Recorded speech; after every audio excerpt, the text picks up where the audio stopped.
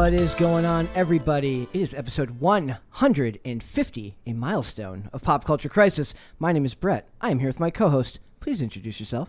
Hi, Crisis Actors. It's Mary. How are you doing today? I'm very proud to be here on this milestone episode. It is. It was when I was prepping the show. I was like, oh, like I think it's okay to celebrate like the ones and the fives and the evens. I don't think that Tim. Every 50 episodes, we'll give it to ourselves. It's like which is funny because we were talking about birthdays and how I hate birthdays, or at least I hate celebrating birthdays, but milestones for the show I'm cool with. Yep. So we're gonna do that. And by the way, that was the voice of our guest today. Please introduce yourself. I'm Jamie Kilstein.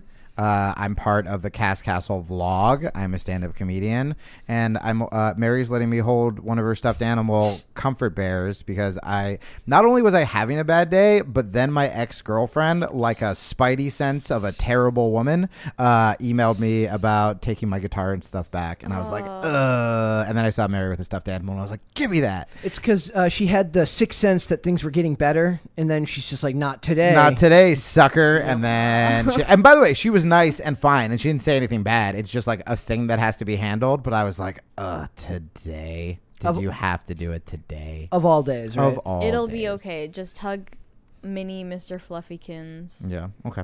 And all will be well. Yeah. And all will be well. I feel good about it. I saw the articles, and I'm like, oh, okay, there are other people who have it worse than me. That's obviously Yes. like a thing we talk about here. I'm not Ezra Miller, so that's cool. You're not Machine Gun Kelly. No, but I wish I was. Every day you wake up and you say, at least I'm not Ezra Miller, and things will be okay. Every day. When I was political, I used to say, at least I'm not Ezra Klein, and now that I'm on this show, at least I'm not Ezra Miller. They both work. Well, there was once a band called Better Than Ezra. Them I would be. They were great. Yeah. What was the big song? Good?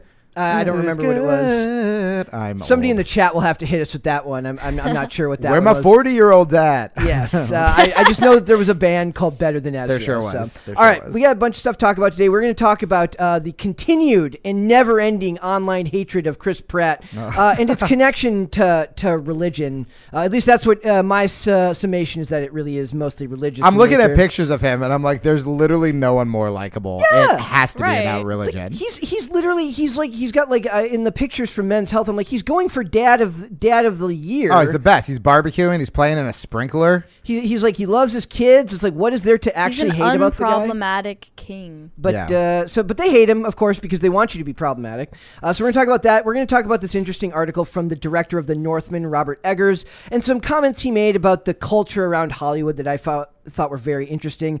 Mary wrote an article about celebrities and the unending cope and seed that keeps coming from Roe v. Wade, and that is going to be as close to politics as we're going to get, but we're going to skirt the issue ever so slightly and make it more about the fact that they're just they're celebrities and they act this way. Because Mary's a woman, we're just going to give her 10% less of the coverage. Exactly.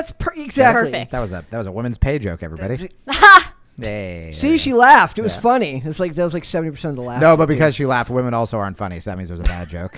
Oh, no. But that was a good joke. That was a good joke. Yeah, I'm back, baby. Jamie is back. Take that, my ex. Okay. All right. Well, we're going to do that. We're going to do Podluck. You doing all right over there, buddy? We're fine. We got this. He's good. We're off to a fantastic start. I'm loving it. We're doing that. We're going to do Podluck, which will include Ezra Miller, but not Better Than Ezra, and a bunch of other stuff. So if you guys are just ready to... Thank you. Yeah, that works. Jamie. If you guys are ready to get going, we're just going to go through it. Mary, are we ready? Yes. Jamie? At least I didn't sneeze this time. She sneezed like right as we went live yesterday. Yeah. This is all I have. So yes, I'm ready. All right. I'm gripping with all of my might. I'm ready. Let's go. Let's do it. All right. So it says Chris Pratt reacts to internet hatred, religion criticism, and backlash for healthy daughter comment. That last part is how you know that the people who are criticizing him are insane. Yeah. But basically, the idea here is, for as long as I've been paying attention to pop culture, and as long as Chris Pratt has been around, they've Twitter especially. I mean, they say internet hatred, but it's really it's the 12 psychos on Twitter. Yeah. And the bots. And the bots.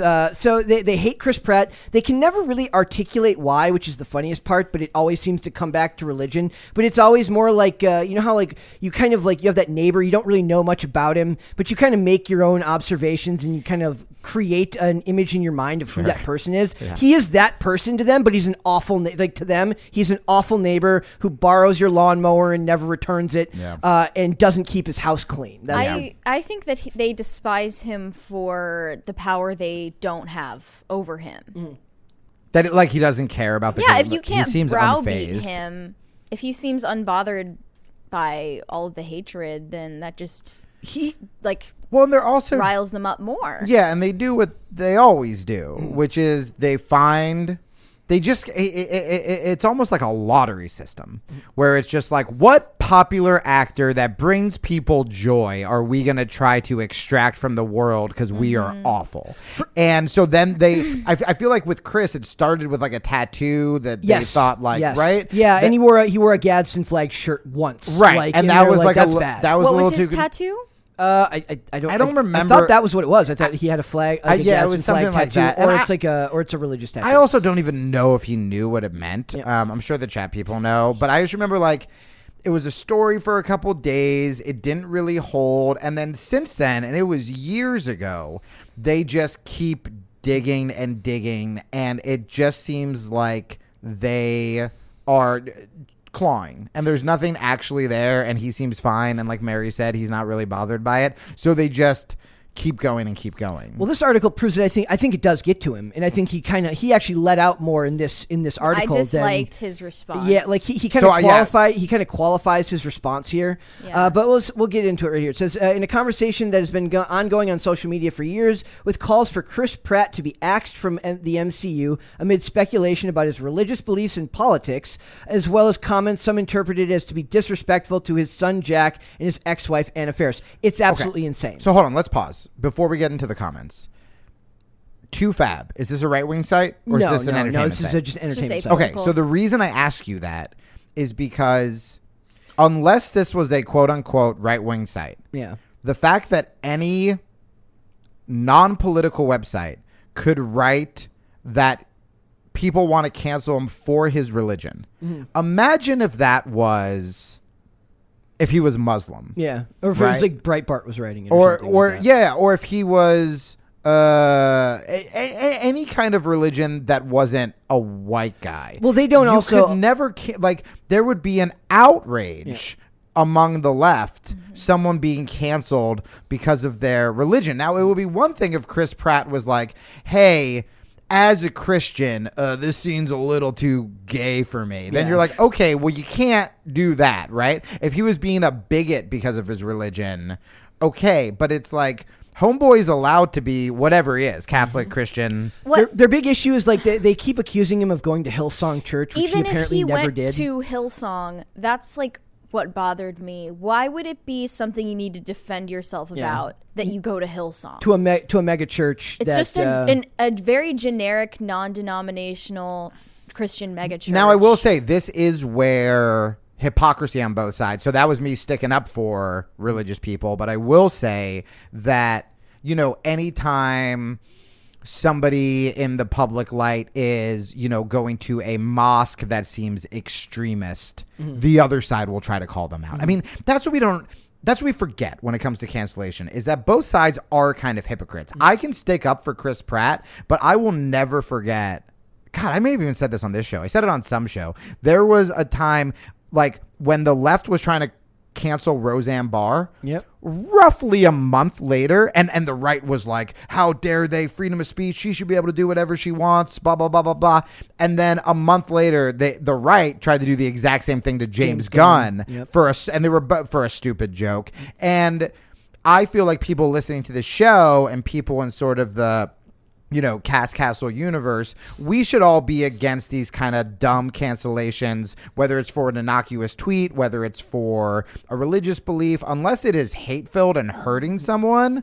People should be allowed to do what they want. I disagree. I thought that James Gunn's jokes were objectively wrong. I don't think they were innocuous, at least. I don't think they were innocuous. I think they were dumb and sloppy. Like something that it's like not necessarily the punching up versus punching down idea of like what jokes are okay to make, but you're cracking a joke about something that is already a laughing matter to people who hurt children. Well, I think it would be the same. I think the left would say the same thing about Roseanne, and I disagree with this, by the way, that she was... I forget what happened with Roseanne She was Barr. normalizing racism. I don't remember what she made a racist thing about a black politician and called her it wasn't not good. So basically here he talks about how he does find the stuff that they say about him hurtful, and he in the past has been very good about never responding to this type of stuff, but he kind of qualifies his response when he gets to talking about religion. That's what I thought it was really very, bothered me. Yeah, I knew you'd at least have a strong opinion about it. But he says, you don't ever want to get caught complaining or anything, because I have so many blessings. I consider everything a blessing truly in my life. He told the publication before adding, why are they coming after me? Guardians of the Galaxy director James Gunn and Jurassic World director Colin Trevorrow both defended Pratt in the piece, with Gunn saying that the commentary was that it absolutely infuriates him, and based on stuff that people have literally just made up in their mind about him because they don't know, because he never spoke on it. Pratt, meanwhile, believes it stems from publicly talking about and thanking God during a speech at the MTV Movie Awards, and I'm going to play those clips. I've got those here, and adding that he gets why that talking about religion can be off-putting, and this is where we'll get into what Mary was not a fan of. So he says, religion has been oppressive as F for a long time. I didn't know that I would kind of become the face of religion when really I'm not a religious person. I think there's a distinction between religious adherence to the customs created by man, oftentimes appropriating the awe reserved for God, for who I believe is a very real God, and using it to control people, to take money from people, to abuse children, to steal land, to justify hatred, he told Men's Health magazine. Whatever it is, the evil that's in the heart of every single man has glommed onto the back of religion and come along for the ride. He clarified that he never went to Hillsong and doesn't know anyone from that church, and told the publication that he attends Zoe Church and his daughter Lila was baptized in a normal Catholic church in Santa Monica.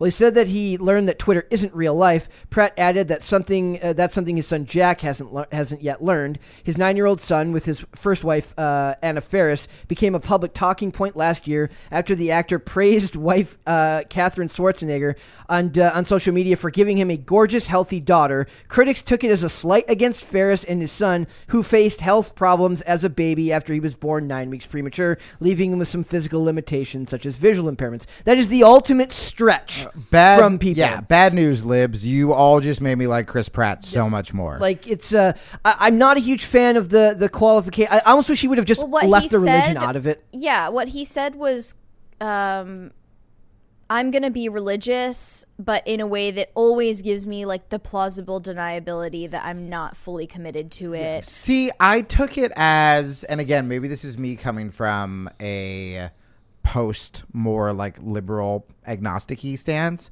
I think it was, to me, it was kind of a beautiful thing about saying like, hey, my relationship with God is mine.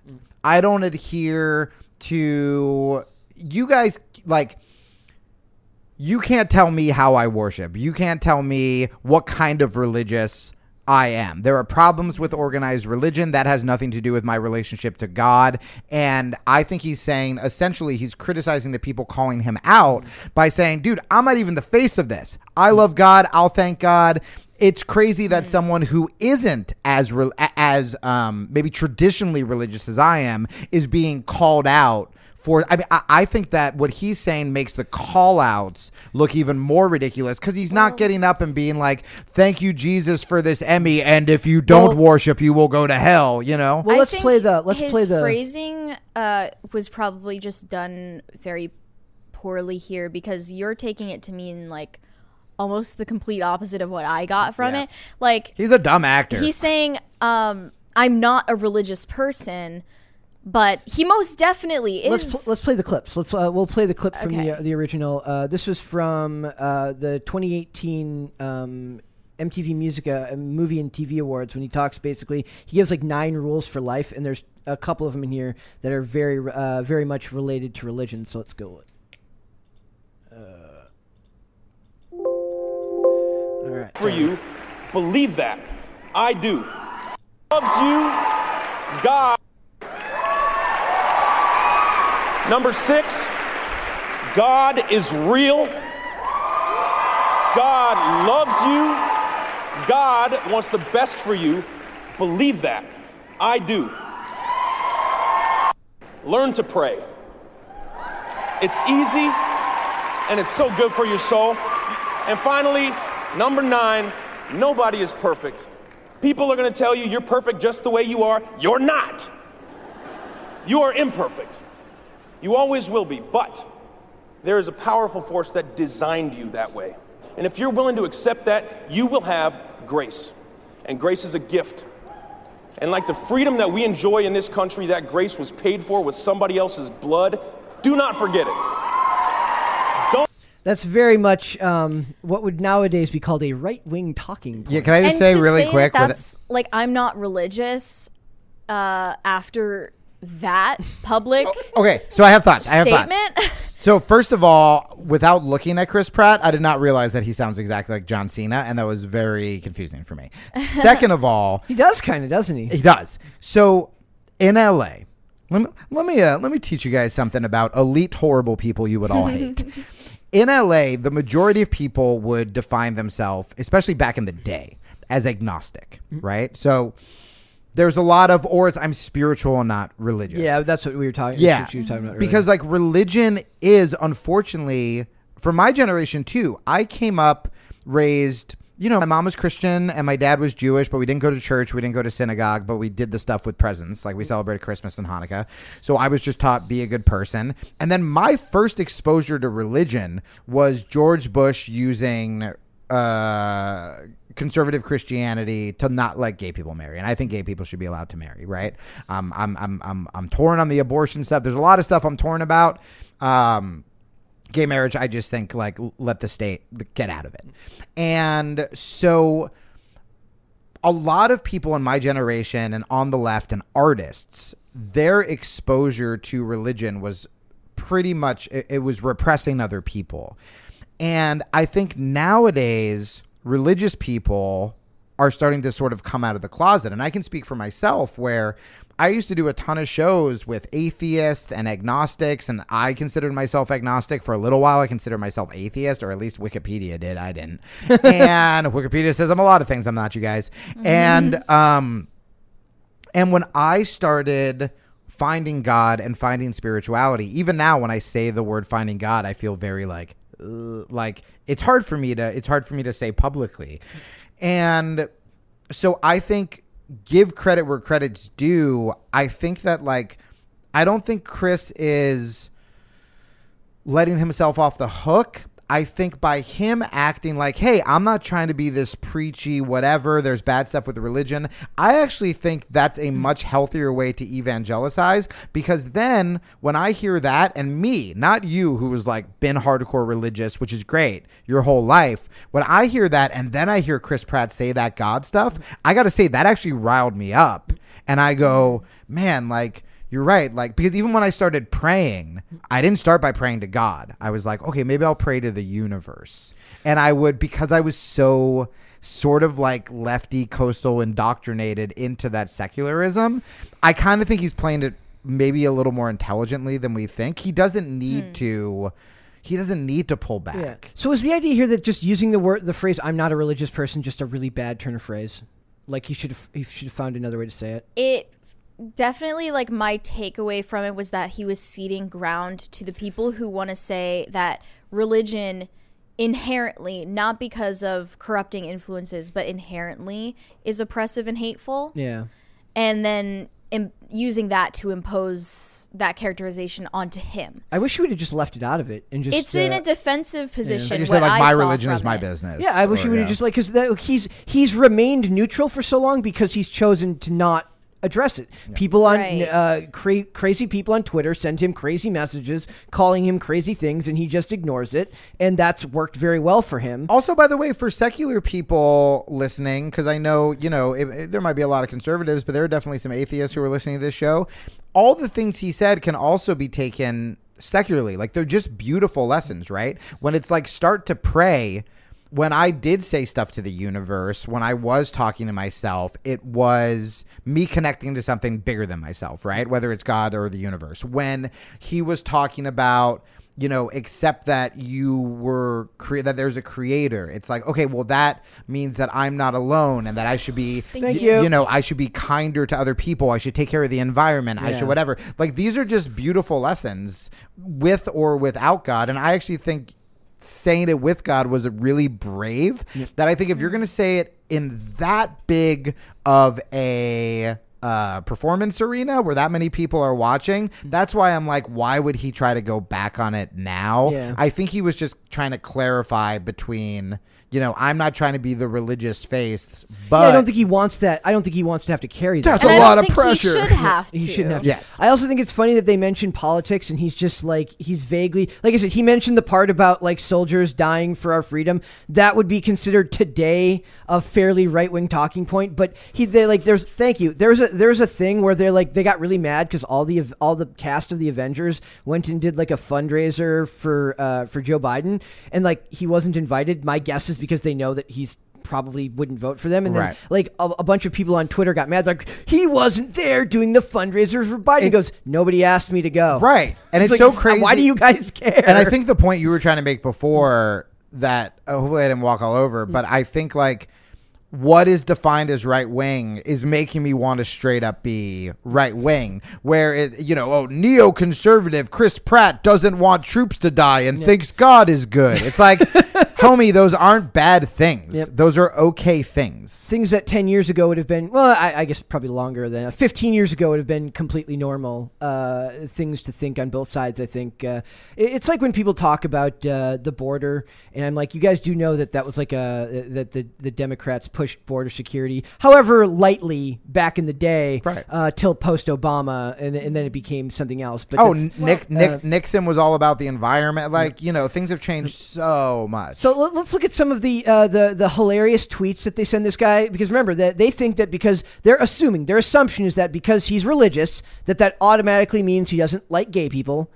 Which we know probably isn't true. If you're in Hollywood and you're an artist or you're like a theater kid, it's like, yo, dude, you know a lot of gay people. And it says, it's people who just says, I don't care how starved we are for representation. I would rather eat my own foot than see Chris Pratt kiss Thor. Well, I don't think anybody wants to see Chris Pratt kiss Chris Hemsworth either, but that's just me. But the other thing that's funny is about it is, I mean, when you pitch it that way in such an unsexy voice, no. But I know. See now, but there's also a funny one because they made in the comics a lot, because they think like a lot of the writers who write for Marvel Comics, not for the movies but for the comics, think or sit on Twitter all day. They made like Star-Lord, Peter Quill, bisexual in the comics, literally as like a kick. As like it's supposed to be like a kick in the balls to Chris Pratt, like, now you play, and they're like, see, it's canon now, Star-Lord is bisexual, literally because they're mentally It's ill. like an aha moment to somebody who was not even playing your also game. by the way, gotcha, you incels. Right. Also homophobic. Yes. Homophobic to think that somebody who because is you religious, think that's humiliating. yes, would not want to kiss a gay person, and or would not want to kiss a guy. You're being homophobic. Yep. To be like, haha, you have to kiss a guy, how gross. And it's like, yo, It's like so funny how they tell on themselves sometimes. Says Chris Pratt ruins everything. I've never watched a single Marvel movie, but I will be watching Thor: Love and Thunder solely because I want to see Chris Pratt visibly hold back slurs while Taika Waititi puts him in the gayest S ever. It's like These the people are projection is evil. Unreal. yes. Also, the fact that you've never watched a Marvel movie, it's like, have fun with your unfun life. Chris Pratt, okay, and then it's literally all people, and if you read all stuff, it's just evil. It says, so Marvel confirmed that Peter Quill is bisexual and Thor is a pansexual. Please, I feel sorry for Chris Pratt, like imagining being a homophobic, and then you find out that your character's bisexual. LMFAO, this is so humiliating. They're telling on themselves with every tweet. Every tweet. And this has been going on for years. And just imagine, like, you're this dude, like, look at this picture of him from the magazine. He's just a dad. He's just the most dad-looking dude you've ever seen. He wants to raise his kids. He wants to be married to Arnold Schwarzenegger's daughter, and he wants to just live. So and they won't leave him alone. Let's take religion and politics out of this, right? If we take religion and politics out of it, and we look at internet commenters in general, oftentimes they are projecting their misery and insecurities on people who are doing the thing that they wish they could do, but they were too scared to do it, and they went to college because mommy and daddy did it, and they majored in something that they didn't really want to, and then they got married as a safety net and had a bunch of kids so their wife didn't leave them, and now they're stuck just leaving YouTube comments or tweets to Chris Pratt, who is a good-looking, highly successful, rich family man. That's all they have. So even without politics and religion, these people are just miserable people in general. The problem is, and I was guilty of this too when I was depressed and in a failing marriage, is when on the left, they feel like it's righteous. If you feel like I'm defending gay people or I'm defending, no matter how unhinged or inaccurate it is, you can tell yourself, I did a good job for the cause today. When in reality, you're nothing more than just another miserable incel YouTube commenter. Yep. And I want to point out one more tweet here, and that's from Elliot Page. And I think these are really funny. So it says, if you are a famous actor and you belong to an organization that hates a certain group of people, don't be surprised if someone simply wonders why it's not addressed. Being anti-LGBTQ is wrong. There aren't two sides. The damage it causes is severe. Full stop. Sending love to all. Is this a reference to Hillsong? Yes. I want to know if they would hold that energy whenever you deal with someone of the Muslim faith, because they both have elements of anti-LGBTQ sentiments in their religion, right? Yeah. They're both. So why do they never hold both sides to account? Because they don't actually care. They're just out there to win. Almost all religions are homophobic, you guys. And also, what I'm not wrong about. I'm not wrong about that, am I? About the Muslim faith having you're 100%. You're 100% right. Yeah, but I'm just saying that they never hold both sides to account. There are places, and I have defended my Muslim brothers and sisters all over the place, but there are places in the Middle East where you can be killed for being gay. Whenever they talk about this stuff, I'm like, isn't it great to live here in America where you're free to practice the religion of your choice and not be gay and not be a victim of a stoning? Right now, look, if Chris Pratt tweeted, gay people should not marry. Okay, now we're actually like, maybe you guys would disagree with me, but that's certainly more than him being like, we should all love God. And he didn't go to that church anyways. Right. Like that's the insane part. Also, the first sentence that Paige said, I forget what it was, but if you're against a group of people, like, you shouldn't work or something like that. Yeah. Essentially what Paige is saying is Paige shouldn't work because they are against Christians. Yeah. Funny how I just think even if he were a part of Hillsong, why would he be expected to answer for everything Hillsong purports to believe, or they think Hillsong believes? Justin Bieber and the Kardashians both go to that church. If I voted for Biden, that doesn't mean that I want to kiss children. Fair point. I didn't vote for Biden. Okay. And then can we carry that over to Tom Cruise? We don't expect Tom Cruise to answer for all of the allegations against Scientology. So Scientology is insane. And do you know how many times I saw Maverick in the theater? 3 times. And we loved it, and we don't care. To be fair, because people here we're were normal people. I was getting a little bit of crap calling me a Scientologist apologizer. No, we were. I mean, look. I joked about it. They were kidding. In jest. When I saw the trailer for Mission Impossible right before Maverick, I was like, Scientology, I'm in. Yeah. I'm in, dog. Let's do this. Let's do the lie detector right now. Super chat. Let's do super chats. Okay. That was a great one. Murph Tries DIY said, Jamie, didn't you quit working for Tim Pool? Did you? Follow up on the vlog. There are many updates. So if you guys watch the Cast Castle vlog, yes, did I quit and did I curse out Allison? 100%. Then did I go for my meeting with Vice? Also correct. Was it a setup by Vice and then I had to sneak back into the castle by trying to gaslight everyone, where we learned that Mary lived in an attic? And then we ended up in New York with Tulsi Gabbard and some other special guests, which you will see this week. Go subscribe to Cast Castle. Tell Tim that you like Jamie Kilstein on it and you enjoy my work, and we are going to build that and turn it into a wild sitcom about the culture wars on YouTube for free right now. For 10% off your free subscription that was a fantastic promotion. For 10% off your free subscription to Cast Castle, just type Kilstein in at the bar. Yes, it doesn't work yet, but one day. Next. Johnny Beck gave us a thumbs up. Thank you. Thank you. Darren Jones said, religion is practice and rituals. Faith, like mine, of following Jesus is about the heart. I would not say I'm religious, but I live out my faith daily. That was a beautiful way to put it. That's pretty much what I was saying. I think Chris was kind of trying to be like, hey, I'm not trying to be a mascot for this religion. By the way, why did Hillside, if they knew they were going to get in trouble, why did they name themselves after, like, It sounds like a horror movie. Hillsong. Hillsong also sounds like a horror movie. I say, it doesn't sound much Same better. deal. Actually, it sounds like a nursing home. Oh, okay. I was gonna say it sounds like a weird hill people cult. Old people go there to die. Oh, that's Hillsong, fair. I'm sure. Sure. Continue, Merrick. Bad Ab said Marvel Comics should have changed his name to Star Gaylord. Oh, That's freaking hilarious. That sounds like I don't know if it was as good without Mary's delivery, but with your delivery, priceless.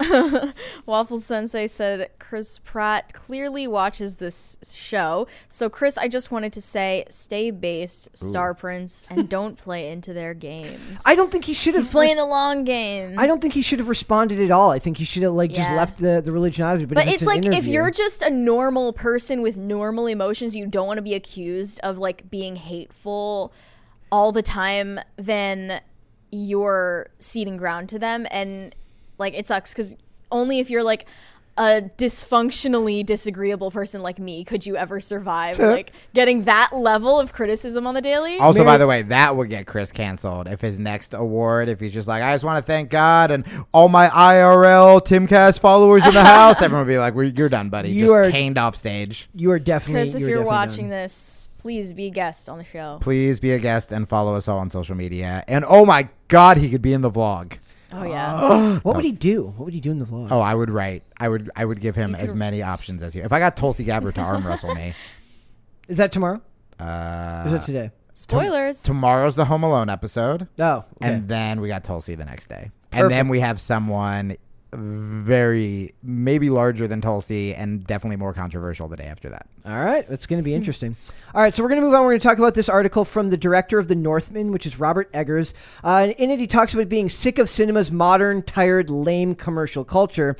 And I thought that this is kind of fascinating because one of the things I bring up very often is the concept of art and commerce and how they kind of come to resolve the concept of considering themselves artists. They very much consider themselves to be like elite and above the average person, and they think of it what they do as art. Whereas most of the time, I say when you're making movies the size of The Northman, granted this is one of his biggest movies of all time. Most of his other work has been like A24, smaller films.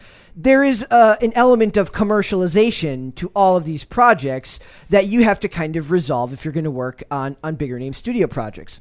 So it says, Robert Eggers certainly isn't the most mainstream-minded of filmmakers, making his mark as he did with thrillers known as The Witch and The Lighthouse. I don't know if anybody has seen The Lighthouse. The Lighthouse is fantastic. I heard it was great. Experimental and the darlings of the critics, but both are made to appeal to the indie market more than the theater goers flocking to see Top Gun Maverick, which just crossed $1 billion, ladies and gentlemen. Going all out in 2022, Eggers went for broke with The Northman, a high-octane actioneer. His historical piece, which unfortunately failed to light up its target audience. Eggers did receive the fondness of the critics, including Bounding into Comics, which is a dividend amid confusion about his message. Basically, they said, like, you're promoting toxic masculinity because it takes place. And do you want to explain the premise? You went and saw it.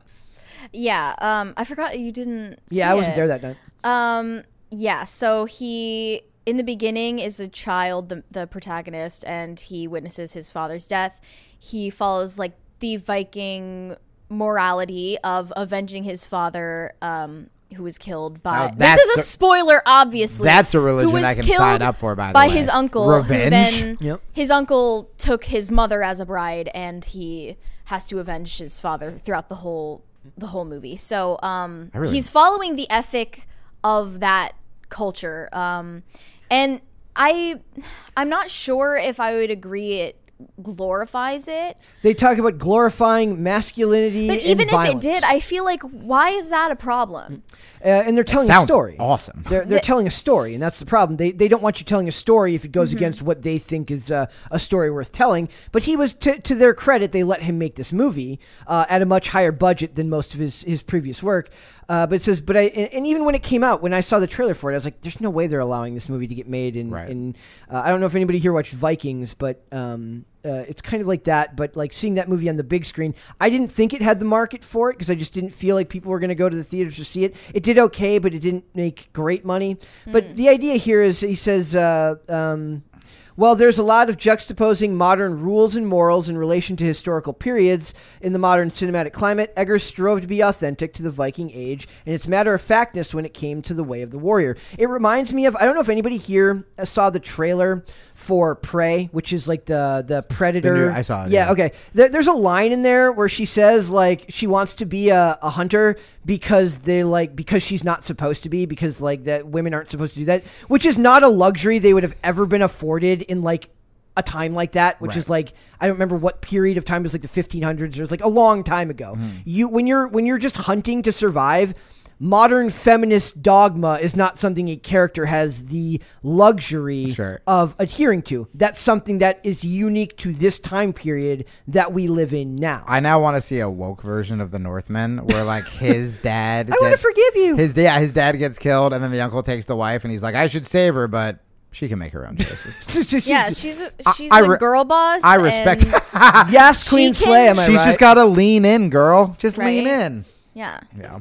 Was that the stupid book that lady wrote? It's fine. I don't care. So it says, I'm trying my best to articulate the physical material world of the Viking Age accurately, and also the Viking mindset without judgment. The without judgment part is important there, because when they talk about these things, when woke people talk about movies, they think that any story you tell, even if they're the bad guy, that you're somehow condoning that bad guy's behavior just by including it in your project. Everyone should go be the Joker and murder people. Which is a death to actual creativity. 100%. If everything you make means that you adhere to those beliefs. Yeah. I mean, essentially, that means we're all making those terrible movies we saw in high school, like the Dare, Don't Do Drugs with like the, McGruff the Crime Dog, where everything has to just be a lesson. It's edutainment. No, you can still make, that's why, everyone was talking about the dude from The Boys. I forget what his name, who should be nominated for something. Yeah. The dude who plays the lead. Yeah. And he Anthony Starr. Yeah. And he was in this, my secret guilty pleasure show called Banshee. Oh, Banshee's freaking fantastic. Every time I have a breakup, I watch Banshee because it's literally just him being a dude. Just him saving women, sleeping with those women, and then killing people and getting revenge. And I watch that, and I don't think it's bad to have these shows that jack up your, it's like every time you see Fast and the Furious, everyone's speeding out of the parking lot. And it's kind of okay, it's a little silly. Am I going to go kill people? No. But also, is it bad for me to want to be inspired to defend a woman if I see her in trouble? Because I'll tell you, whenever I see a dude this happened to me in Vegas with my brother. Whenever I see a dude raising his voice with his girlfriend, I'm the only one who walks over. And I'm not the biggest guy in the world, but man, it's we do need more men. We do need more masculine people who are willing to step in and help people. I mean, Jesus, we didn't even look at the cops with school shootings not even wanting to go in. Yep. Well, and then there were brave people who actually did want to go in. And we're stopping them. We don't need a culture. I want to peification. I was going to put, how do you say it? Yeah, how do you say it without cursing? Blankification. We don't need that in Hollywood. Yes. So he says he admitted that being non-sanitized in the art of cinema, which is an uphill battle when producers want to dial back grim material, but getting his own way creatively is an equally salient, that was a hard one, equally salient issue which conjures envy in Eggers towards the old way of storytelling. Basically, he wants it to be a time when you were allowed to make the movie you wanted to make without a Fortune 500 conglomerate telling you, we've got focus groups telling you this is okay. Yes. We've got focus groups telling you this is okay. Yesterday, Greg Ellis was here, and he had some amazing stories after the show about what it's like working in Hollywood, about just getting stuff made. Oh, I should have hung out. That's exactly how difficult it is. And this is the line that I thought you would find the most interesting, where he says, this sounds super uber precious, but I think it's hard to do this kind of creative work in a modern secular society when it becomes all about ego and yourself, he said, recognizing that the auteur cannot simply make films for an audience of one. We've talked a lot about the idea of making art for artists and making art for an audience. And that's where I think a lot of them have this problem, where they want to make, the average filmmaker wants to make art for a director wants to make movies that other directors will like, critics only, or a critic will like. Whereas a whether you like him or not, what's his name from Star? See, I'm blanking today. Wait, from what? From Star Trek. from the movies? Chris Pine. J.J. Abrams. JJ, thank you. Yes. I'm having a blank moment. I wasn't Somebody super confident in when that. when a JJ Abrams makes something that's not really thank you. Not really a great movie, but the average audience will be able to watch it. Or even Michael Bay makes Transformers movies that are not necessarily good movies, but you can go sit there for 2 hours and it's sanitized, but it entertains the largest amount of people. Michael Bay might not have been the best example. No, J.J. Abrams is good. I mean, I think the bottom line is, as an artist, you need to be writing for yourself. Right? If you're just writing for the critics and trying to be lofty and woke, it's inauthentic. If you're just trying to write, to pander to dumb audiences, or to try to, hey, it's like Friends meets Lost, and you're just trying to combine other popular things, also lame and inauthentic, or you're just trying to go along with the trend. Ooh, everyone's making, remakes with sassy ladies or whatever. It's gonna ring as inauthentic, not because it's ladies, but because the movie was built on pandering. It has nothing to do with the girls. It has to do with that. Whereas, like, I always tell young comics when they ask me for advice, it's like every comic sounds like another comic when they start. They're trying to be Dave Attell. They're trying to sound like John Mulaney. They're trying to sound like Jim Gaffigan. They're trying to, wherever they started, it usually is indicative of who they're trying to sound like. And the bottom line is, what makes Dave Chappelle great is he's never sounded like anyone other than Dave Chappelle. Well, they usually grow out of it eventually, right? Eventually, yes. You have to find or they quit. You find your voice eventually. It says, I'm envious, and this is the horrible part, I'm envious of medieval craftsmen who are doing their work for God, and it becomes a way to be creative, to celebrate something else. Do you think that more art needs to be created in celebration of something else beyond more than just your own ego and vanity? Beyond the self. Yeah. Yeah, I mean, what this has me thinking about is how repressed we are. Thank you. Because that was God. when you make a story like The Northman, when you make a story that is not on a tight leash, that's like when you don't restrain creativity in a multitude of ways, trying to appeal to the culture of today. Because then you're automatically handcuffing yourself. Yeah, you're like, The Northman is a story that maybe resonated with people because it's about a person and his connections to other people, not just his self-actualization, and not in a way that we relate to. No, I love that. And, a non-political example I always used to use when I would talk about not listening to studios or test audiences is WALL-E, which I believe won an Oscar, or was at least nominated. But if you pitched WALL-E to test audiences, all right, it's a 2-hour movie.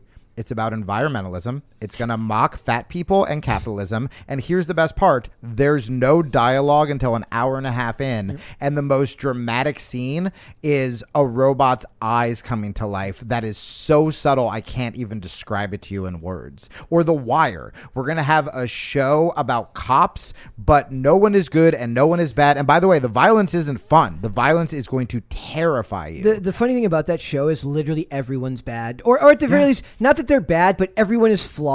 And very much like, my favorite part is like, it's so 90s and 2000s, like all the cops after they're done with their shift are like drinking and driving. Yeah. They're all drinking like in public places. 100%. And like nowadays, the whether depending on how you're framing the show, if the show is about the cops being the good guys, they would be portrayed as good guys only. Yeah, I mean, I even wonder if Seinfeld, it's like, we need someone more likable. Yeah. And it's like, no, the point is that none of them are likable. And so when you are writing, you hear so many authors, especially, they talk about how when they get in that flow state, it feels like they're possessed, and it feels like they're writing either so they're channeling something, and that could be God, that could be whatever it is, but you're not spending the whole time micromanaging every sentence of yours, being like, our audience is going to like this. Am I going to get in trouble? Or else it's not art anymore. I'm rewatching The Sopranos right now. on a bet from a friend because I never got it when I was younger. I Same, never got it.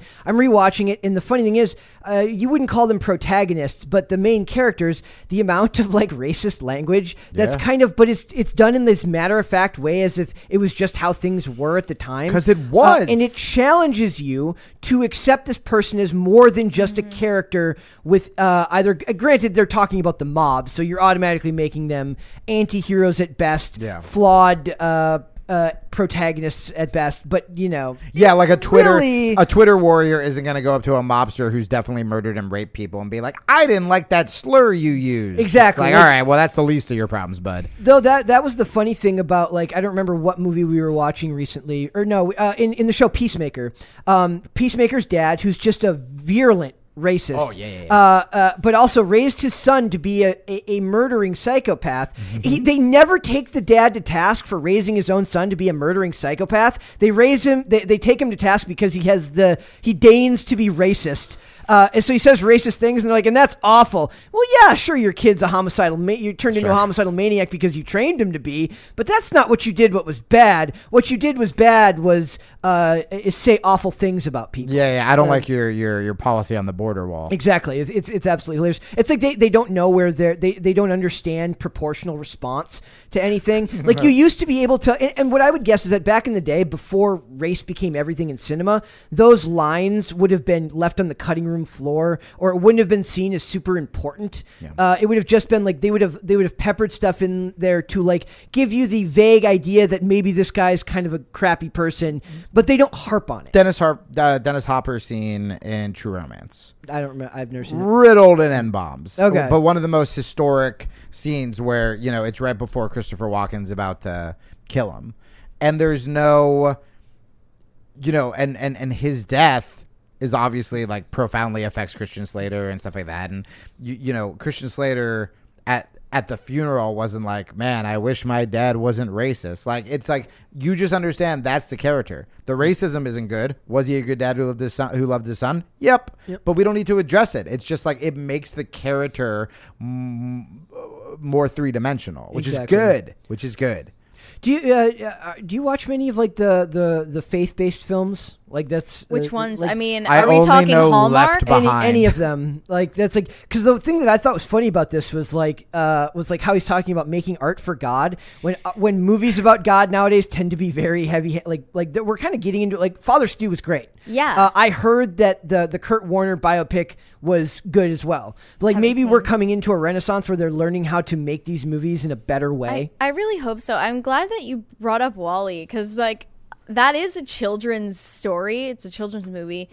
And I think it appealed to children because they are smarter than we give them credit for. 100%. And they don't have the restraints or like the limiting beliefs that we have that cause like adults these days to want such simplistic, reductive, two-dimensional characters and stories that don't actually talk about the ends of a human being. And maybe like the shortcomings, the like horrific shortcomings of humanity that WALL-E addressed. So poignantly and like in a way that is still family friendly because that's such a human story about a robot. I don't even know how to express like how lost we are in making movies like that anymore. I think The Northman was an attempt at that because it's not an ego trip story. It's about other people. It's about his connections to other people and his ultimate destiny. Like it showed him strung up in a nervous system that represented his entire ancestry. Like it was all about other people. I want to watch The Northman. It's all about relationships. Is it streaming yet? I'm going to watch it tonight. And most of his issues here, what he's talking about is the concept of having to be an artistic filmmaker with an artistic vision, but work within the parameters of these companies that just have far different expectations for these films than you do. At the end of the day, they can talk about, we want to represent people. We want to tell stories about this. You want to make money. Well, and I wonder if what's going to happen is kind of what's happening with podcasts and the mainstream media, where we're just going to get more tribalized, right? So you have the Daily Wire making pretty much right-wing movies, which, again, will eventually have the same problem where they're forcing their agenda, right, to kind of overcorrect liberal Hollywood forcing their agenda.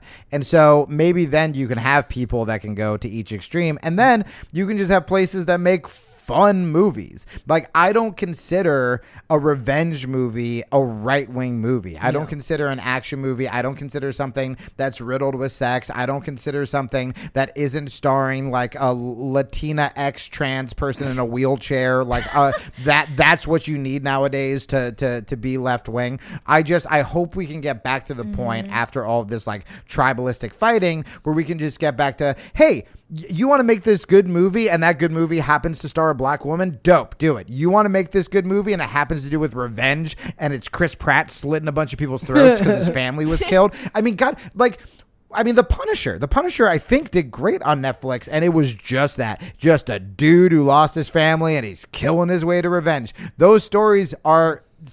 since the dawn of time. Like, those stories are great. They're great. They're great. They're great. They're my favorite. I'm going to watch The Northman tonight.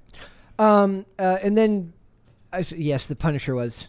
I love the first season of The Punisher. The second season, I didn't really care. Second season was like a little more stereotypical storylines, but I was still kind of into it. But I did love all 3 seasons of Daredevil, and everybody who has not seen the Daredevil TV show should go. My younger brother loves Daredevil. I think the third season the best because I would rewatch. I still consider the first season to be the first best, season the best. in my opinion. Fair. But it says closing thoughts. He says any worldview where everything around them is full of meaning and is exciting to me because we live in such a tiresome, lame commercial culture now. Well, that's the world he lives in because of Hollywood, and I just it will be interesting to see where that goes. Because like I'd like to think that we here don't like adhere to any one belief system, and I'd like to see that go back to being the way it is in Hollywood. But I just don't see that happening anytime soon. As long as these movies cost as much as they cost to make, and the studio needs to check the right amount of boxes just to get the funding done for the project. So it's a problem. Super chats. Yes. Philip Allen McCracken says, well, I think he misspelled this, but the Kilstein, I love every time you appear. I need more of you, Jamie. Is there any of your content you recommend I watch? Oh, buddy. Well, I have a podcast. It's the curse word, but I'm going to bleep it out. It's called a F-Ups Guide to the Universe, which you can get on, you can go to jamiekilsteinpodcast.com. You can check out the vlogs I'm writing and leave comments that you like me. And a lot of the comments have been good. I never go in the comment section, but I did go in the other day for Allison after the episode where Allison tries to kill me with a skateboard multiple times. This is the kind of gold you're missing. And I saw one person, there were a bunch of nice comments, and one person went, "When is Kilstein going to be funny?" And I just responded with, "Thanks for your continual support and watching the podcast," and then a kissy face, or watching the vlog. So leave comments, tell your friends about it, and then I say right now the vlog. Follow me on social media. I'm going to post clips of me and Tulsi and some of my stand-up clips from the Beacon Theater. So my Instagram's at the Jamie Kilstein and my Twitter's Jamie Kilstein. And I told Brett and Mary, I love this show so much. I would be on this show every day if I get permission. We'll sit the bear in there in place until he comes back. It won't be the same, guys. Who's Wouldn't gonna that go be on ridiculous rants if somebody just interviewed a bear? That would be insane. That would be insane. Okay. Watch the vlog tomorrow. Next super chat. Christopher Miliante said kitty catification. I don't remember when this was sent. Yeah, I was trying to... Thank you. The kitty catification of Hollywood. Got it. Good work. James Orenthal. What if I just changed it and I was like, I got it. The C word of Hollywood. Perfect. Nailed it. James Orenthal. I can't pronounce that. The name of a senator from the 1940s? Wait, really? No. It just sounds very senator-esque from back then. Shout out to the best pop culture crisis trio, Midwest Brett, Mary Anime Eyes, and Jamie Kiljitsu. Woo! I'll take that. Also, Hoon Lee as Job steals every scene in Banshee. Job. Oh, yeah. He also did a really funny, a really good episode in the early days of White Collar where he plays like a counter, or he's like a smuggler or like a money launderer for the mob.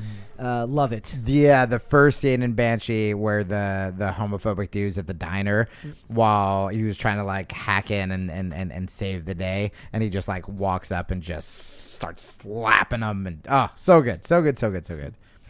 One more. Bad App said, "Yo, Mary, your talons are on point like Chris Pratt's raptor." I'm assuming they're talking about the raptor in Jurassic The World. one in Jurassic World that had those stabbing claws. Yeah, that did remind me of myself. You said that's what it made me think of as well. Mary just looks just like a raptor. That's what I'm thinking of. Mm-hmm. She's not happy with that one. She's like, I do not look like a raptor. All right, we're going to move on. We're going to talk about something not controversial at all. Do you want to go ahead and lead this one, Mary? Go for it. Sure. So, I wrote an article for this topic because I didn't think anyone was addressing this particular angle of it. And technically, I'm not allowed to have an opinion on this. Technically not. What I've been told, so basically just shut up and listen and believe women. I'm a little baby. I'm allowed to have an opinion. Celebrities can't help themselves from weighing in on the overturning of Roe v. Wade. Looking for crumbs of praise and validation, celebrities put on their activist caps in the wake of Friday's Supreme Court decision. If you have been living under a rock, the Supreme Court overturned Roe v. Wade last week. And this is as political as we're ever going to get on here. Don't even worry about it, because at first, I'll admit, Brett and I, we thought that this was going to be a big problem for Pop Culture Crisis because the headlines were going to be absolutely inundated with this celebrity had this take on it. It is that. This celebrity had that take on it. This celebrity protested this. They tweeted this. Blah blah blah. It is still happening as we speak. The next 3 months are going to, or next month is going to be nothing but me just being frazzled, trying to make sure we have enough to talk about that has nothing to do with this topic. And instead of ignoring it completely, which I believe would be burying our heads in the sand a little bit, I figured instead of aborting the topic, we would address not the content of what these celebrities are saying, but really the fact that they're speaking on it at all. Do you need to? Yeah. Right. Like, is it their place to speak on an issue like this? And why do they believe themselves to be moral authorities on anything? Why do they impose their political opinions on not in just their this, entertainment? But everything. On not just this, but everything. Yeah. Like, right. At every opportunity. Why does it have to be that way? And is it really their right to speak on it? To choose. You know? Their right? I believe. Yeah. Is it their right to choose to always talk about this? Is anyone asking? Yep. Yeah. So that's a problem. So I'm of two minds. If you truly believe something, I think if it is pure and moral and from your heart, and you're doing it for whatever reason, you're an athlete who stood up for racism back in the day, the Olympian against racism, who stood up, who was proudly for racism. Love that. And people who spoke up against segregation, all this stuff. There were plenty of important moments where Muhammad Ali with Vietnam, right? Mm-hmm. There were plenty of important moments where artists and activists and athletes stood out. And I think that if you truly believe something, much like we just defended Chris Pratt talking about God, 100%, whether I agree with it or whether I don't agree with it, you have the right to do it. The problem in Hollywood, and I think why you separated, the Chris Pratt thing, because Chris, it seems like he's the only one. And then with abortion, suddenly it's like everybody's tweeting, is I feel like what is very toxic and insidious is artists and actors feeling pressured like they have to comment something. And I think that that's happening more and more, where famous people that I am friends with, I sat on my tweet for a long time because I would have considered myself 100% pro-choice, a year ago. And now having more pro-life friends who have talked to me about stuff and have talked to me about these 8-month abortions and stuff like that, or giving me statistics, it makes me go, okay, I'm still pro-choice because the word is choice, not pro-abortion, right? Like, I still don't want a woman to die in the rare case that a woman is raped or there's incest, and they catch it early. I still don't know how I feel. So I sat on it.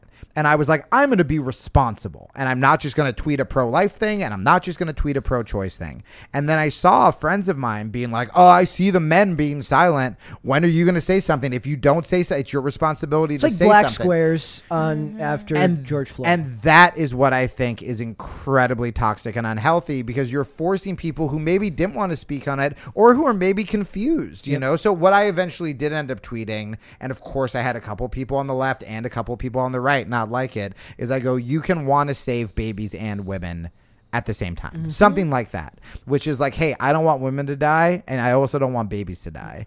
And I had some crazy pro-life people go, anytime there's an abortion is a murder of a child. And I had some crazy liberals go, if she should be able to get an abortion whenever else you're anti-woman. And then the majority of people said, yeah, we got to figure that out. And what I think that means is if abortion was ever to become fully illegal, we need better sex education. We need better access to contraceptives, et cetera, et cetera. It doesn't have to be all or nothing, but I think pressuring celebrities where I'm risking my career if I don't make some stupid tweet saying that I stand with women, I think is terrible. I don't think that they are risking their careers if they don't comment. I think that they genuinely do feel strongly on this topic for whatever reason. Most of the time, at least. The tweets, if it's somebody who's like who puts it off and then eventually tweets something, that feels like maybe they felt the pressure that they had to. Yeah, but going live on stage right at Glastonbury and doing it immediately after. What was the art? You said they were like reading the stage because they didn't know the names firstly, of the... the first thing I saw from this was Olivia Rodrigo performing Lily Allen's single "F You." Which is just the in direct response to the news. I'm not a huge fan of the word cringe, but that song is one of the cringiest. Yeah. Ooh, I'm not a fan of that either. Is it because you think it's kind of mean and sometimes used for something? Well, it's totally hypocritical. The song is like, F you hateful bigot, but actually like you're being hateful because you can only think about how angry you are at people who disagree with you. But anyway, like Olivia Rodrigo was... she called out the conservative justices by name on stage, and I could see in the video that she was like looking down at the list they posted on the stage floor. What's his checking name? that she was getting the names right because she's a 19-year-old pop star. Right. And obviously this is not in her wheelhouse and shouldn't be. Yeah. That was one thing at Glastonbury. Also, Billie Eilish was the headliner, the youngest headliner to date, and she spoke on it as well to her audience. She said, "Today is a dark day for women in America. It's all I'm able to say about it. I can't bear to think about it," while she introduced her song about privilege, or the abuse of privilege, called Your Power. I'll also say, like, just speaking from personal experience, because that's all I can do, is I didn't want to tweet anything about it. But then I thought about, you know what? I have a ton of liberals who follow me, and I also have a bunch of conservatives. And now, one of the things that people say they like about me when I do Tim's podcast is that I can be compassionate towards both sides. So I did sort of feel this, like, responsibility. If it was up to me, my Twitter would just be about Banshee, Jiu-Jitsu, and you guys. Like, perfect. Let's go. It would be the best, right? But I do think we can't be hypocrites. If we supported Chris, now we can comment on it. We can be like, does she actually know the Supreme Court justices? Do I agree with that? Blah, blah, blah. But if they truly do believe it, just like Chris Pratt truly believed what he said, we kind of have to support both. Like, that's how free speech works. Well, what I concluded from this is, yes, celebrities are human beings like the rest of us, and they do have their convictions. They have the right to, their conscience. And when asked, I think they should speak on it. But when they're injecting it into a performance or their entertainment in general, I think the exact opposite. So I think, but Let's go. Not even in a trying to fight way. I think that your art is your art. I think that's the best place to do it.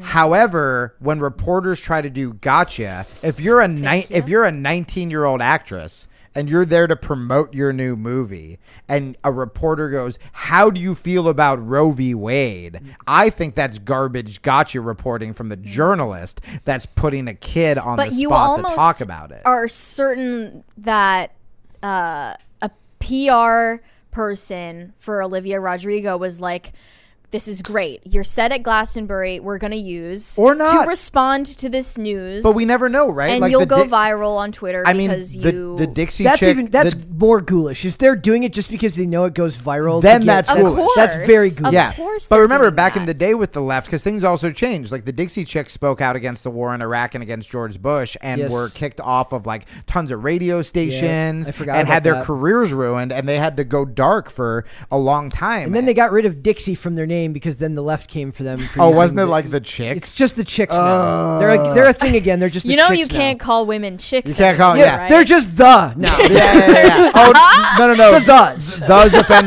Thus is offensive to people who identify as thus. They could become the chicksy dicks. That's what they could be. That's what it is. I would say they could be just a symbol like Prince, but then that's appropriated from Prince, who is a person of color. It's a real mess. It's a mess. It's a real mess. I will say about all this. I will say this about all this, that I have and this is just my personal experience, because I don't use my however small or large platform to talk about politics. You've done everything in your power to get us to not talk about this article. No. What I'm saying is that what I love is I follow a lot of creators from various parts of the world that make various things, and there are a couple of like female dancers that I follow that have very pointedly not made any statement about this, and I feel a rush of gratitude that they didn't feel the need to make some large form statement, even if they agree with it. Now, I'm not saying that they don't have the right to. I don't know. It wouldn't make me unfollow them or something like that. But it does make me think, like, you know what? Politics isn't everything. It's not the most important thing in the world. This lady's just posting her videos, posting her TikToks, doing her work. And if she felt pressured to speak on it, she didn't do it. Dude, yep. So I was political for the longest time. And when I stopped, I legitimately thought, I'm not helping people anymore. And I realized when I was political and I was like yelling at people all the time, I was kind of doing it for me and my ego as well. So COVID happens, and I was like, I don't want to talk about politics. And I just started making these sketches, these solo sketches on Instagram. And a lot of them were about jiu-jitsu. A lot of them were about mental health. They were about breakups I was going through. And I had never, 15 years of stand-up where I was called the next George Carlin and Bill Hicks, just all political, all angry political. And I was like, you know what, man? I'm just making this comedy for me. I don't care anymore. I'm not trying to change the world, blah, blah, blah. That year were the most messages I got from people who told me that I helped with their depression or literal suicide attempts because they just needed to laugh. Yeah. And it didn't matter what it was about. And it didn't matter if it lined up with their political beliefs. And what you were saying with those dancers, like, man, sometimes when people are depressed and when they don't want to even watch the news, they just need to dance. They just need to listen to music. They just need to listen to a podcast, whatever it is. And we forget that just by being a voice or entertaining people and getting them for a little bit to forget about the problems of the world, that actually is helping more than we think. And you're doing more by doing that than you are about sharing your opinion, that most of our opinions, which are going to be shared by large swaths of the population anyways. It's not like at least I'm not going to be contributing anything to the discussion that will be groundbreaking and change the world as far as what my beliefs are on abortion rights, geopolitics, any of that stuff. You carry more weight in doing what you were put on this earth to do than you do by talking about these things. And I feel like these artists take that for granted because of the corporate structure of what they're making. You said. Why you saying that is why I love you as an artist. It was a little more self-hating than I would have done,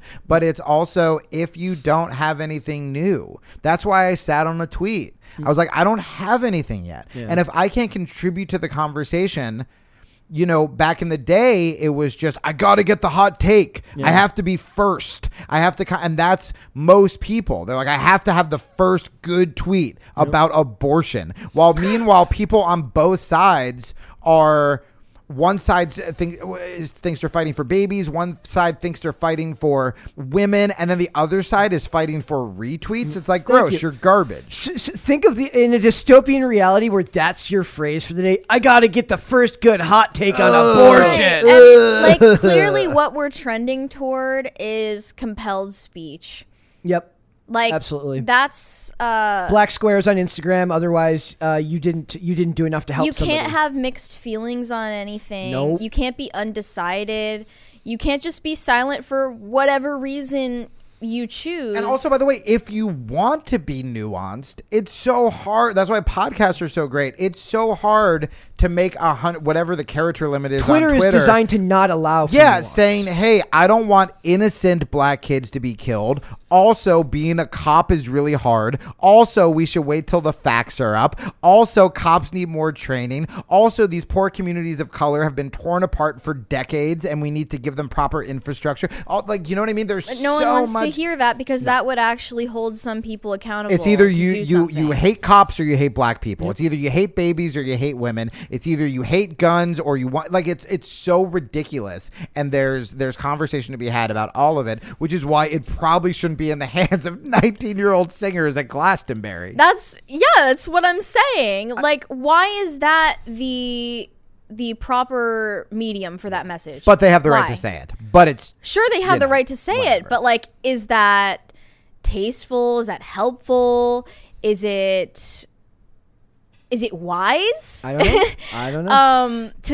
And also to speak to an audience of mostly like Gen Z women. Yeah. Yep. Who already probably are on the same page on that and issue have their mind anyways.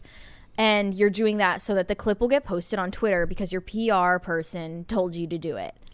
It's in the death of nuances, I think, like you said. Like, you're not going to get nuance at a concert. You're not going to get nuance on Twitter. It reminds me of... some people have been just so nasty about it. Yeah. Like, this tweet from Pink. Yeah.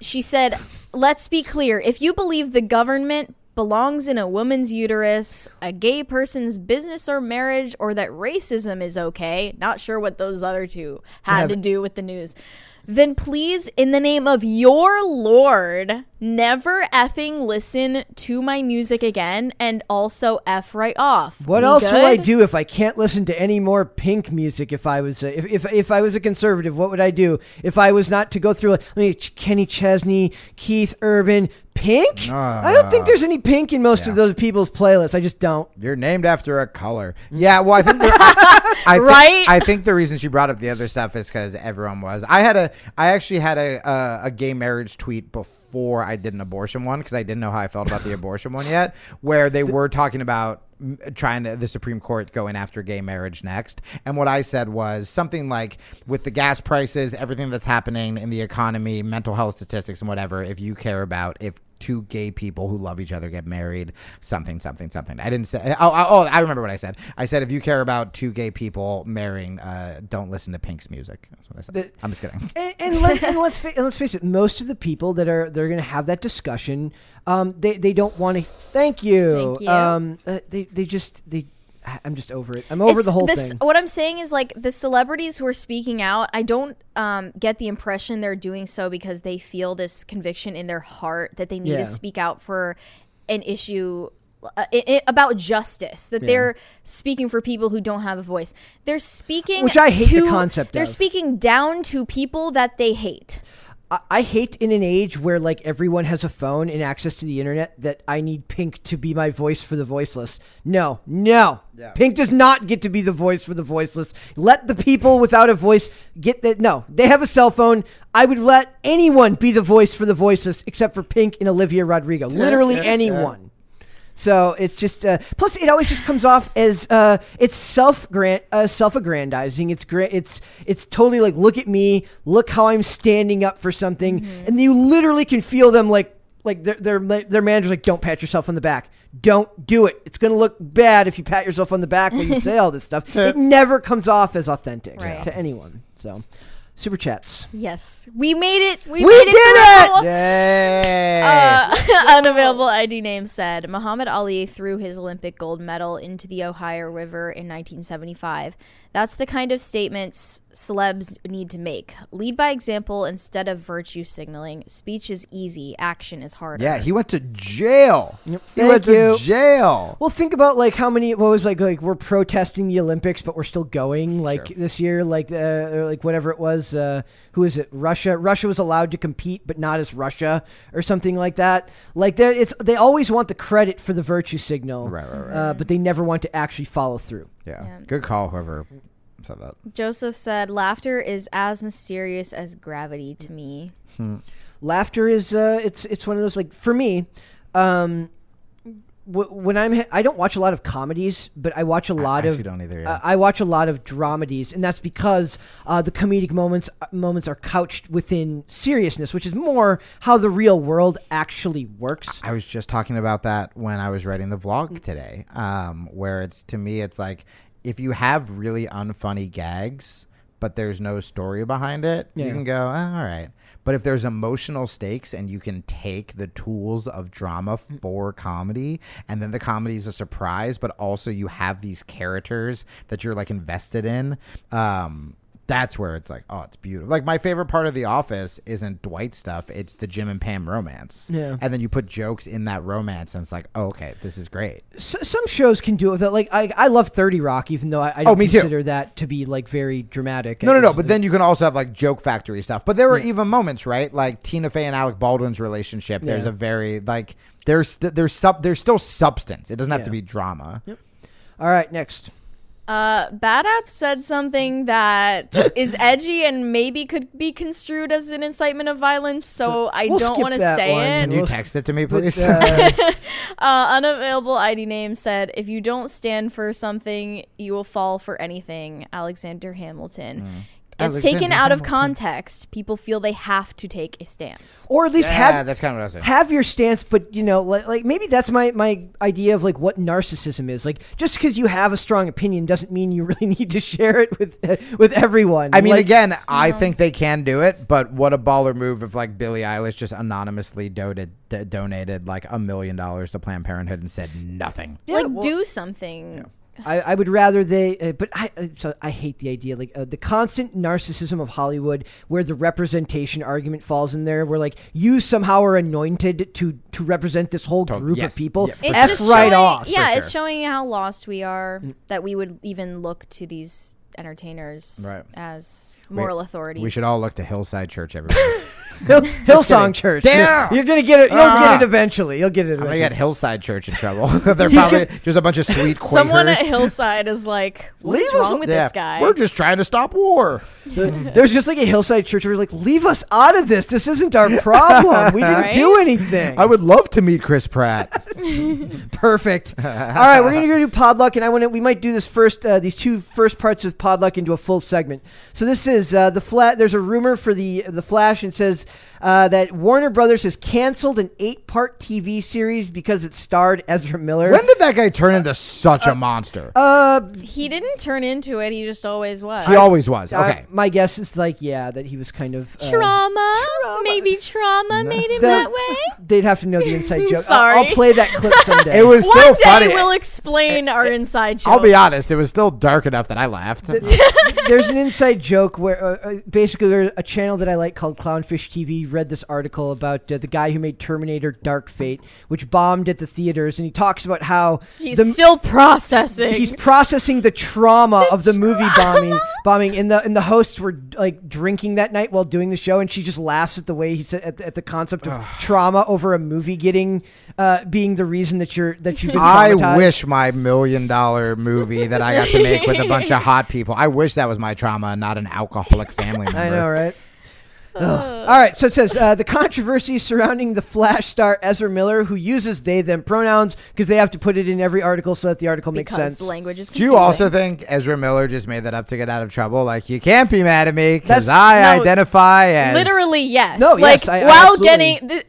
while getting arrested for disorderly conduct and assault, he is like, I'm non-binary transgender. You can't search me. I demand that a woman searches me because I'm non-binary transgender. I identify as do not take me to jail. You are committing a federal hate crime by calling me Mister. Good He Lord. threatened to file a claim of a hate crime against the police officer who's just like, just imagine being the cop in Hawaii's like, I just want to get home to my wife. Yeah, and by the way, I have the Flash shouting pronouns at me. And by the way, like, cool trans people out there should be the most furious. They should. When it gets used like this. It's the same thing with when all this stuff comes out from like the Breitbarts of the world when they're talking about the ridiculous stuff happening at the Pride Parade. The people who are just living their lives are the ones who end up getting screwed because they're just trying to live their life, go to work, be married, whatever's going on, and then they get lumped in with these people who are clearly doing stuff that has this. That's exactly what happened with anyway, I don't want to get political. So it says, and many fans have made it clear that they have little to no interest in seeing the actor continue to play the fastest man alive.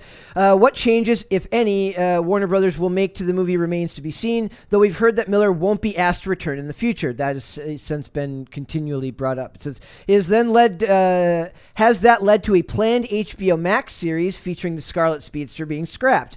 Actor Carolyn Kwan from Lucifer and The End of Us, I've never seen The End of Us, recently took to Twitter to claim that a friend of hers had been developing a project that has since been canceled because it included Ezra Miller's version of The Flash, Barry Allen. It is a little surprising that the plan was to take The Flash from his own movie to what we're assuming is an HBO Max series, though it's possible he'd have been a supporting character. The idea here is like they've seen like a lot of positive influence around bringing Michael Keaton back to do like basically like I'm guessing they want to do Batman Beyond or something of that nature with that character. And Sasha Calais as Supergirl. There was her own virtue signaling today in a bunch of articles. It says, for example, though it's always possible that they might have been an event series picking up after the aftermath of whatever damage the hero does to the DC Extended Universe in his solo outing. They could absolutely do a Flashpoint Paradox TV series because a lot of people have made the claim that the story doesn't really work in the form of a movie. It would work better in a longer form series. So maybe the idea was that they were going to do like a Flashpoint Paradox 8-part special or something involving DC rebuilding their universe after that movie.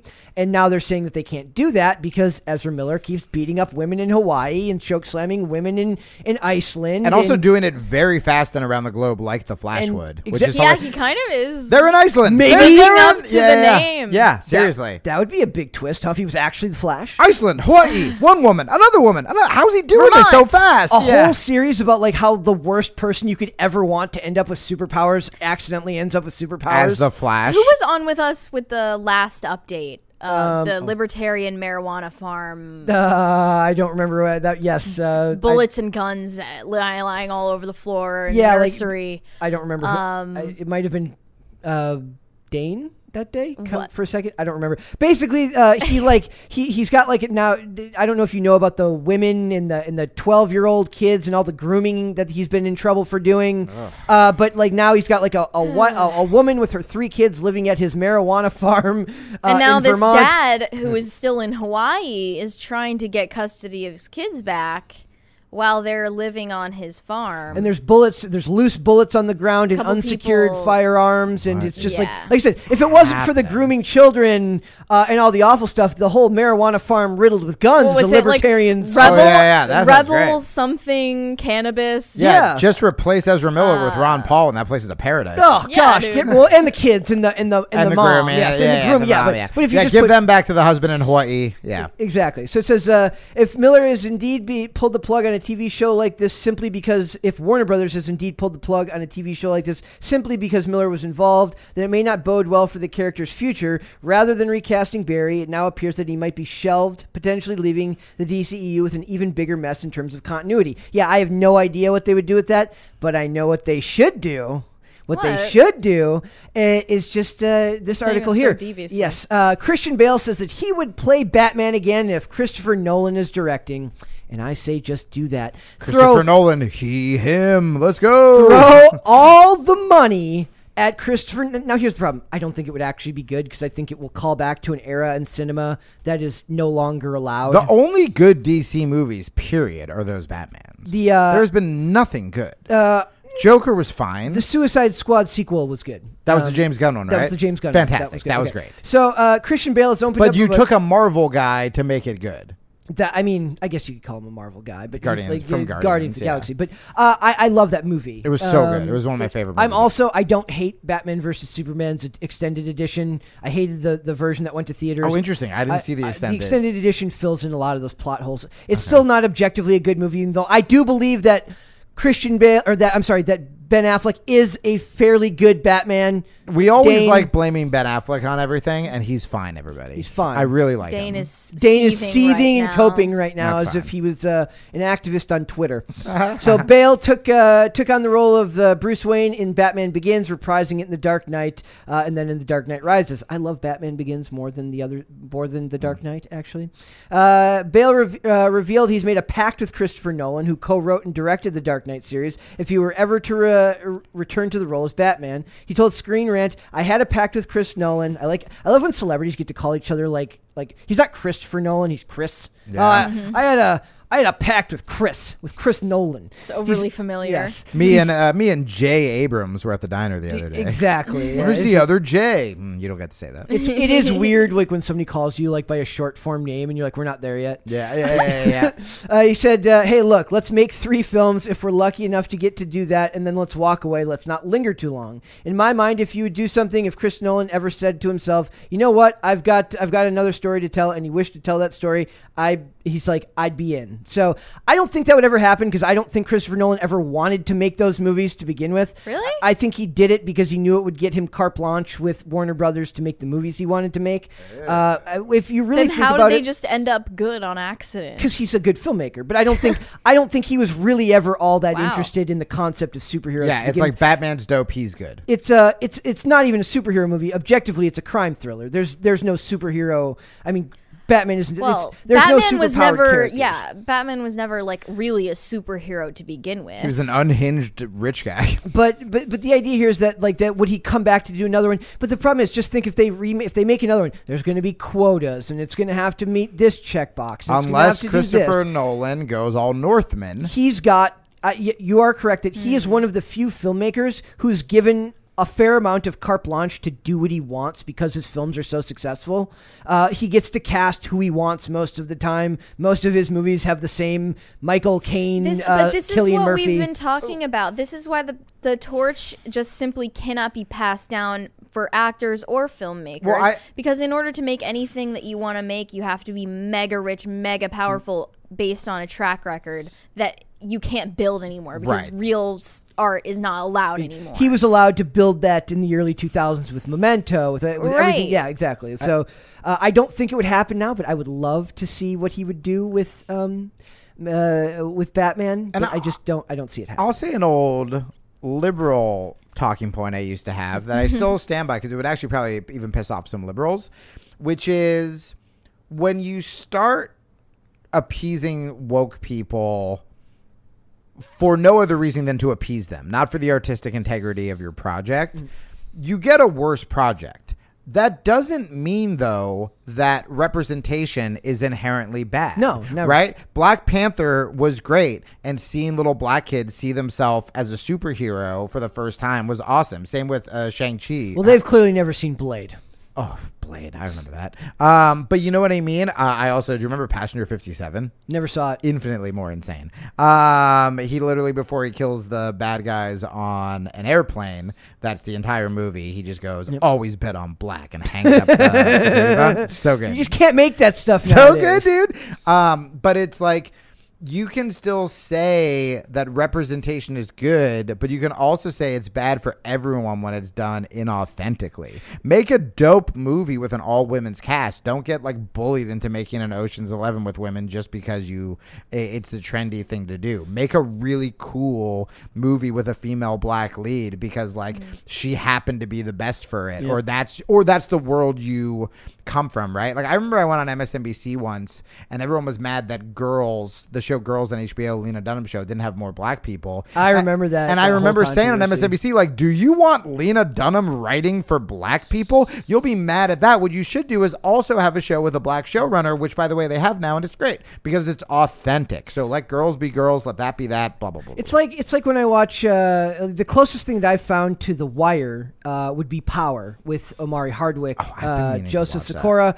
Like that's a show. Courtney, I forget the last name of the showrunner, but the showrunner Courtney Kemp or something like that. Okay, that is an authentically done show that is beautiful. At least in the first, I wasn't a huge fan of the last season, but I felt that all those shows tend to get convoluted towards the end. Oh, Banshee, instead of wrapping up, they literally fight like a sex demon. Yes, it's very weird. But the idea here is that like that show felt authentic from the get-go, right, because the people making it understood how the culture needed to be represented on screen for better or for worse. Right. Whereas like the script I wrote, it's sort of like it's me and my brother, and we're both white guys. If I wrote that for a black person just to be woke and like started writing like black vernacular and stuff, but you also can't you can't fall into the trap of you can only write for people that look like you. You can only write for people like they. Great point. That's point. BS, yes, because we all know that great writers, Christopher Priest, who's a comic book writer, got very sick of he's like I didn't want to be a comic book. I don't want to be the black comic book writer. I just want to be the comic book writer. Yeah, they would only there was a point in time where they started like, we'll give you Black Panther, we'll give you they wouldn't give. He's like, I want to write Daredevil, I want to write the Punisher, right, I don't want to write these like. Oh, should we make Daredevil black? No. Tempted to believe we're past the point of no return with like this conversation about representation, because what we were talking about earlier with the Robert Eggers comments is that any story that's authentically representing human emotion and motivations, it represents all people in some way. There is a tinge of truth in every human culture, because culture literally is just life sprung up and propagating itself. Like I'm getting a little bit like meta right now or deep, but esoteric. It's like, what I mean is that you don't need to represent the surface level. You can represent a story that speaks to emotions everyone has felt and experiences everyone has had. And we're like so fatally self-aware at this point. Like there's some innocence lost. We're not gonna get back. Yeah, I don't think that was too deep at all. I really like that. I remember I met Jeff Loeb, the Batman writer. Yep. And I asked him his advice as a writer, and it was really cool. He mapped out the story of Cinderella as in comic book, in like, in comic book beats. He did Daredevil stuff too, didn't he? Yeah, he did a ton. I mean, the famous one, I think he did Long Halloween was the famous Batman one he did. But anyway, and the story was just so simple. I mean, so many stories are like hero's journey and stuff like that.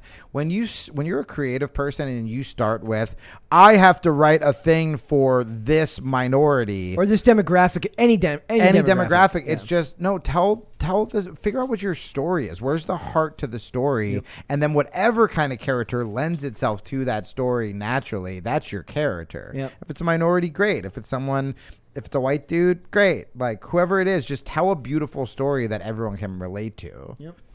I don't know. I think part of it is like, maybe it's because like in the context of superheroes, like it's such an inaccessible idea to the average person that they need to make it more like about surface level traits, because most people understand the idea of wanting to be a superhero, but you don't identify with it the same way. You identify with the desire to want to do that, to be a person of that level of virtue, of that level of strength. And again, I will say, when I saw, how do you pronounce Shang-Chi? I'm more Asian. I think it's Shang-Chi. Shang-Chi. When I saw that, I've actually seen that a couple times. I really loved that movie. And when I went, I saw these like this dad taking pictures of like his little Asian kids by the poster or the cardboard cutout, and it was awesome. And I was like, oh, that's got to be cool for them to see someone who looks closer to them and their culture, and they were eating their food and stuff like that. But again, that doesn't mean now every superhero has to be Asian, or every superhero. It's like, yeah, you can make it for all people but that was that was an authentic movie. But Black the Panther story was needs, the story needs to come first. 100%. Yep. All right, and we're gonna do one more little thing here where I want to. I was right about Johnny Depp because they talk about it here today. It says Johnny Depp is not in talks to reprise role of Captain Jack Sparrow in the Pirates of the Caribbean franchise. That's a big shucks. Guys. Amber Heard is, which is awkward. That is weird. It's very weird. Jacqueline Sparrow. Jacqueline Sparrow. Yeah. That's what very, very tortured. Yeah, he's not in talks to reprise his role as Captain Jack Sparrow in the Pirates of the Caribbean franchise, says a spokesperson to Fox News Digital. The denial comes on the heels of a report that the Australian gossip site Pop Topic. I'm gonna start my own fake news. I'm gonna more start like fake news. Starting my own beef. My first online beef will be Pop with a culture website. crisis. Esoteric We are coming austerity. for you. Pop Topic. Take that, Aussies. Pod Wars. Alleging that Depp, 59, is hammering out a $301 million deal. Maybe they thought like the one made it sound more real. They're like, well, the $1 million is meant to make up for the 1 million alpacas. So you're evaluating one alpaca equals $1. Perfect. What a ripoff. That is a very well. You buy in bulk. True. So it says, so that was the deal. They said that there was going to be a $301 million deal with Disney to appear in the 6th pirate movie. I don't know if that's still en route to have Margot Robbie. She's very busy wearing neon rollerblades in the pictures for Barbie. Tell me that's not like at least appealing. It is either going to be the worst or the best movie of all time. I can't wait. I hope it's good. We have to review it. I'll see it. We should all go together. You have no idea how many normies are sending me pictures because they're like, you were a sponsored rollerblader. Look at this movie with people. Oh, is that why you're bothered? Yes. I had okay. I did not have an inkling of like why that bothered you. It's funny so because much. Barbie is wearing like regular rec skates, Oh, no. but the pictures of Will Ferrell, he's actually wearing Razor's aggressive skates that have no brakes on there, and I'm just picturing Will Ferrell just eating crap, and it makes me joyous inside just a little bit at the idea of like, why didn't they give this guy a pair of skates with brakes? Like, he doesn't need the aggressive skates. It made no sense. So it says that. Also, just really quick on the Johnny Depp thing, I'm even if they offered it to him, it's like, screw you guys. You don't deserve it. The next pirate's gonna bomb. It's your fault. Like, right. It wouldn't bomb if he was in it. It would have No. I'm saying it's gonna bomb without him, and good. That's and what you part get. of the rumor was that they sent him some sleazy gift basket before the trial was even over, being like, sorry. Gross. Come back, You're all please. cowards. I also want to point out that what they could do if Disney wanted to be really ghoulish is just make the movie with Margot Robbie, but then start rumors that there's going to be a cameo of Depp at the end. Or a cameo of Heard. If they brought Heard into it, I've been saying Aquaman crossover with Pirates of the Caribbean. It's so obvious. I would almost appreciate the pettiness if they were to bring Amber Heard. They won't have in. a scene together, but we can like deep fake it. Well, something we can make it work. Deep fake it. One is Warner Brothers and one is Guys, again, I know I pitched this last time with, I believe, a movie about a baby raptor. We could write little 5-page sketches and do table reads. We can do table reads of our Amber Heard Aquaman Pirates of the Caribbean. And it would be great. Table reads are the most fun part of script writing because you don't actually have to act, but you get to sit there and just read your jokes like it's a script. It's fantasy fiction. The best. Get off the bed, Atlantean woman. Yeah. Get off the bed now. Oh, fantastic. No. Not now. So he's they're not going to make that movie. Sorry, guys. Do you want to do Dove Cameron quick? I don't really think it's a topic that can be done flyby. Because I don't know anything about it. Okay. Before we go, I just want to mention this. I didn't send this one to you guys. They did renew a show called The Old Man on FX for season 2. Oh, well, we can talk about it because we've been DMing about it. Yes, it is very, very. Thank you. It is very, very, very good. Everyone, by the way, who assumes I spend all day DMing chicks on Instagram, I'm pretty much just DMing Brett. That's just me. And I'm ignoring all the girls because I'm not getting in trouble, and I just want to live of my life. Exactly. So Brett and I will write about the old man. I'm like, hey, dog, you're ahead of me. Tell me if the dog dies. If not, I'm in. I'll keep watching. I am waiting on. I haven't watched episode 3 yet. Episode 1 was fantastic. Oh, is it episode 3? Is it out yet? Episode 3 is out on Hulu. You can watch it on Hulu. Okay. Episode 1 is fantastic. One of the coolest action scenes I've ever seen. Yeah, the scene at the end, right? Oh, yeah. It's incredible. I was trying to explain it last night to Greg, to Ellis, and I couldn't do it justice. I'm like, in the sound design, you gotta watch it. You gotta watch it. So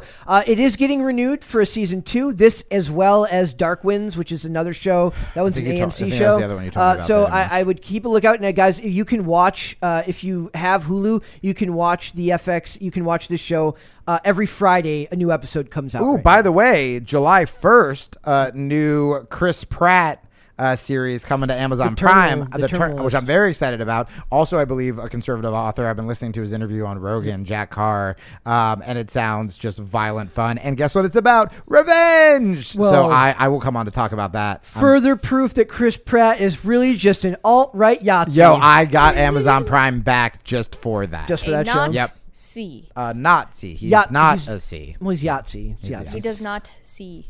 All right. He does not see color because we are all one.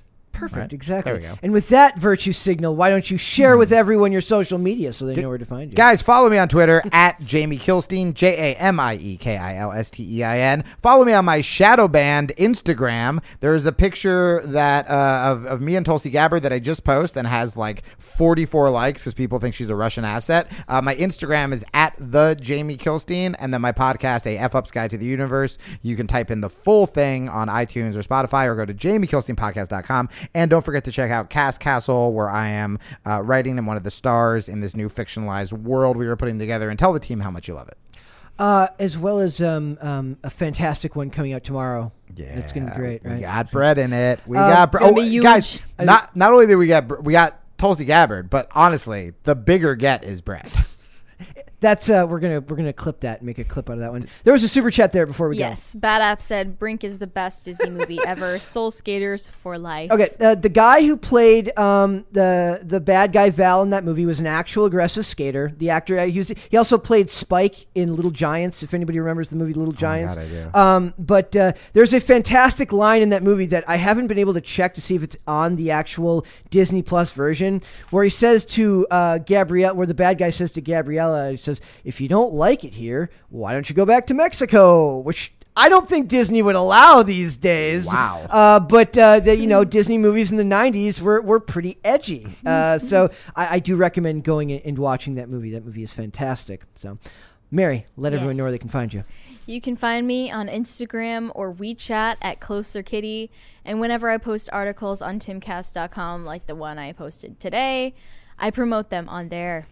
Very, very hot button issues like today. Yeah. Yes. I really turned up the snark. It was, what was the one line? The subtitle was great. The one line that I thought was really funny. Pink's legion of rootin' tootin' Bible thumping fans are surely devastated Mary is so by her demand that they stop listening to her music.